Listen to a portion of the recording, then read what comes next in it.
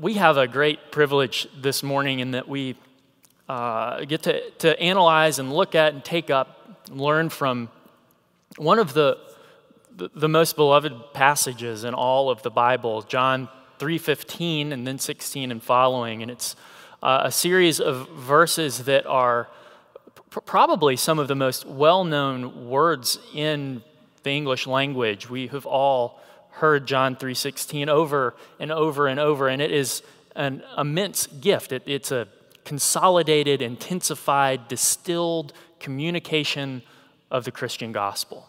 It's worth memorizing and holding dear in your heart. But I have heard from people that oftentimes the familiarity of this verse sometimes makes it harder to grasp hold of. It's become sort of too well known for us to really hit home into the heart at times. You know, we've heard it so many times at summer camps and at revival preachers and everything in between.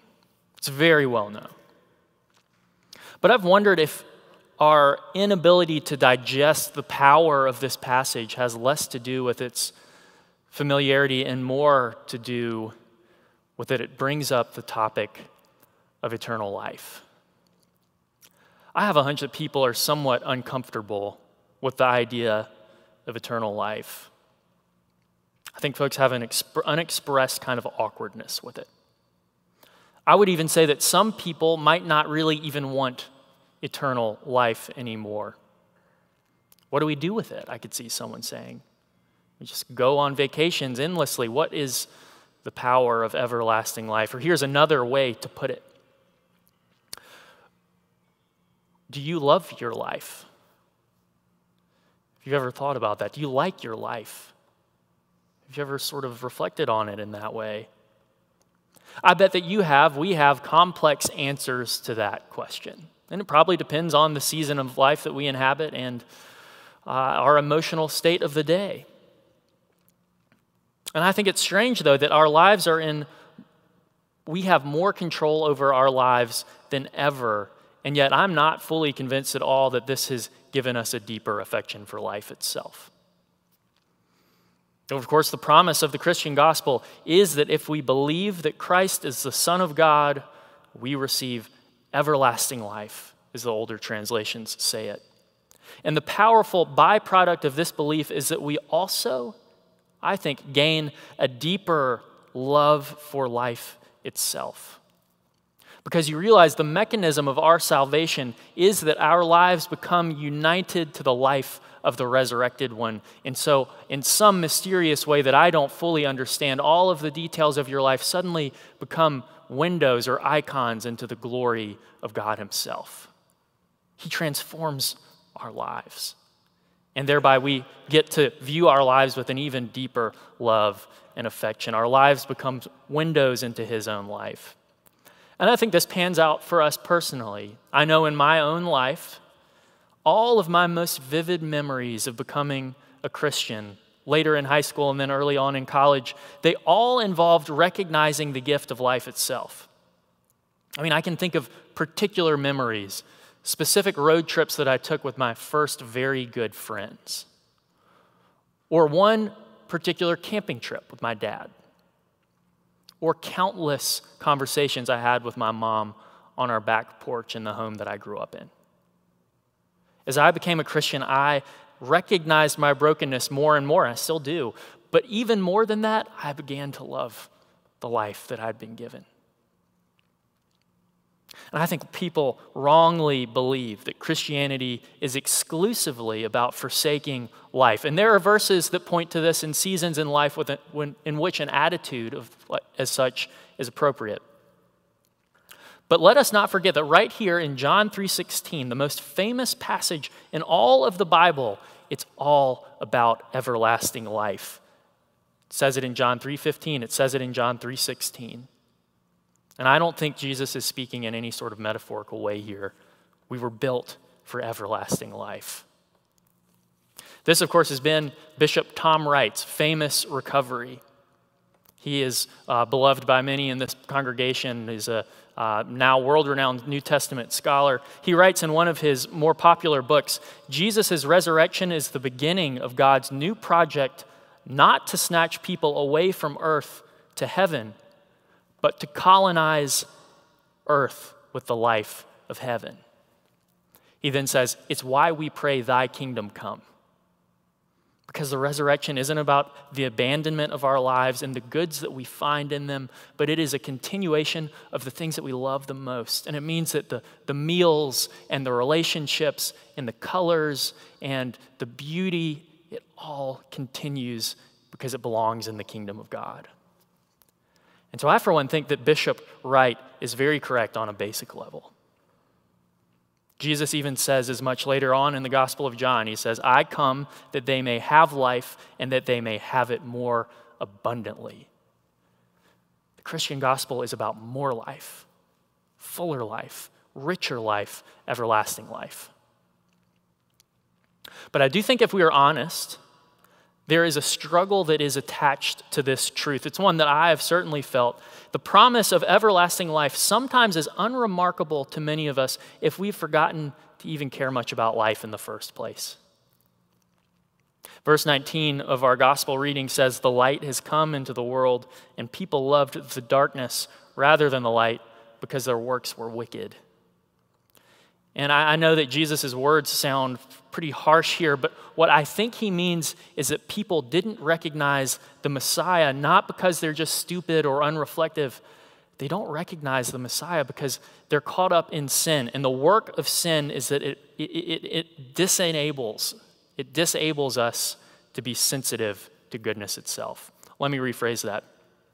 Sin desensitizes us to the things that matter most. And this makes perfect sense in my mind, because if you look in the Christian tradition, one of the more typical ways that you see sin defined is that it's a turning towards nothingness. It's a kind of idolatry, right? So when we have an idol, we worship an image, but the image is not the real thing. And in that way, it's kind of a turning toward nothingness itself. It's almost like an act of uncreating. And I'm not trying to be abstract in any of this. I'm just trying to show you that the problem of sin isn't that it makes us too passionate or too infatuated with life. It's that it dulls our affections entirely. And it distracts us from seeing the world as this brilliant icon into God's own life. It's kind of like preferring to watch a documentary about the Smoky Mountains when you're already at a cabin in the Smokies. Or maybe it's a little like going to the grocery store and picking up a frozen pizza when you're on vacation in Tuscany. And those are silly examples, I realize. But what about this one? It's like believing that you have to make yourself important rather than trusting that your Heavenly Father loves you and has made you.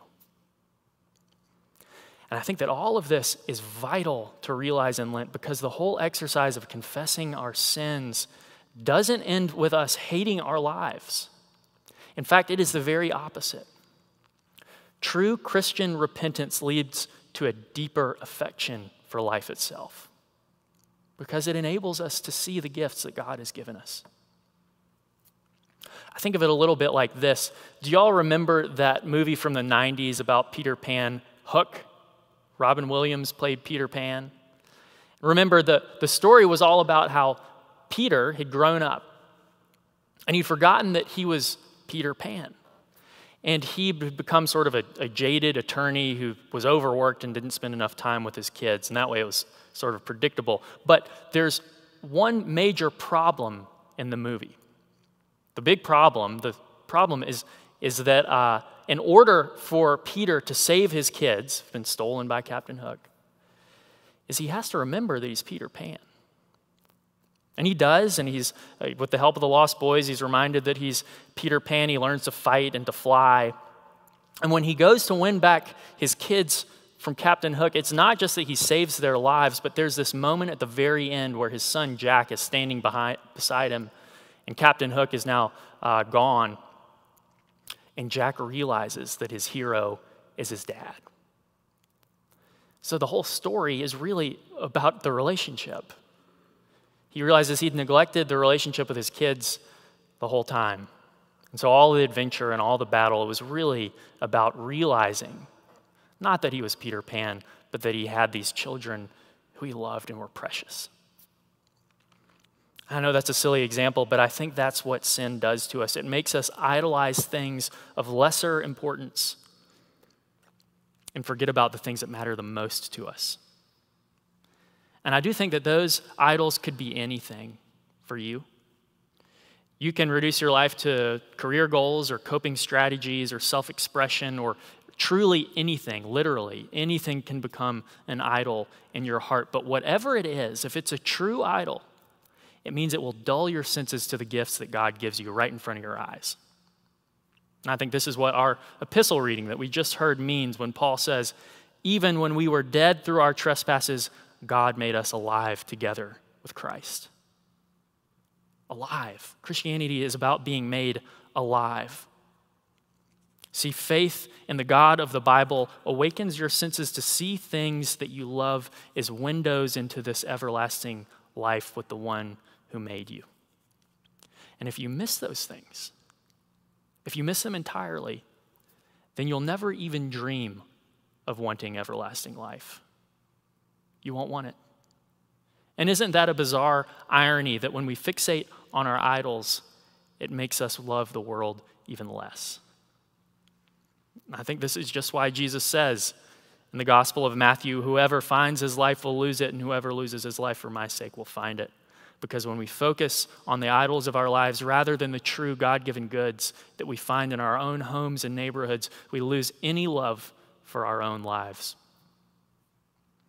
And I think that this worldly work of the gospel is that when we believe in the Son of God crucified, you suddenly get this incredible glimpse into how much your life is actually worth. Here's what I mean. I just read last week this article published in The Atlantic. It was written by a famous pastor, Tim Keller. He's a very public thinker at this point. He's one of the more prominent Christian thinkers living right now. And he wrote this piece for The Atlantic reflecting on his own mortality. Just this year, he was diagnosed with pancreatic cancer, which I'm told has kind of a grim outcome. And so he wrote this article in The Atlantic about wrestling with his own death. And he writes this: to our surprise and encouragement, Kathy and I, that's his wife, Kathy and I have discovered that the less we attempt to make this world into a heaven, the more we are able to enjoy it. No longer are we burdening it with demands impossible for it to fulfill. We have found that the simplest things, from sun on the water and flowers in the vase to our own embraces, sex, and conversation, bring more joy than ever. It is only as I have become, for lack of a better term, more heavenly minded that I can see the material world for the astonishingly good divine gift that it is. And then he closes with this: I can sincerely say, without any sentimentality or exaggeration, that I have never been happier in my life, that I have never had more days filled with comfort. Isn't that a profound thing for someone to say, a very intelligent man at the end of his days? I've never been happier in my life. So I'd like to ask you, when will you be able to say that about your life? At what point will you be able to say, I have never been happier in my life? I think the only way that you can say that is just like John 3 says. You look to the cross and you see precisely what God says about your life. Because the cross says all kinds of things. It says things about sin. It says things about atonement. It says things about the power of God. It says things about judgment.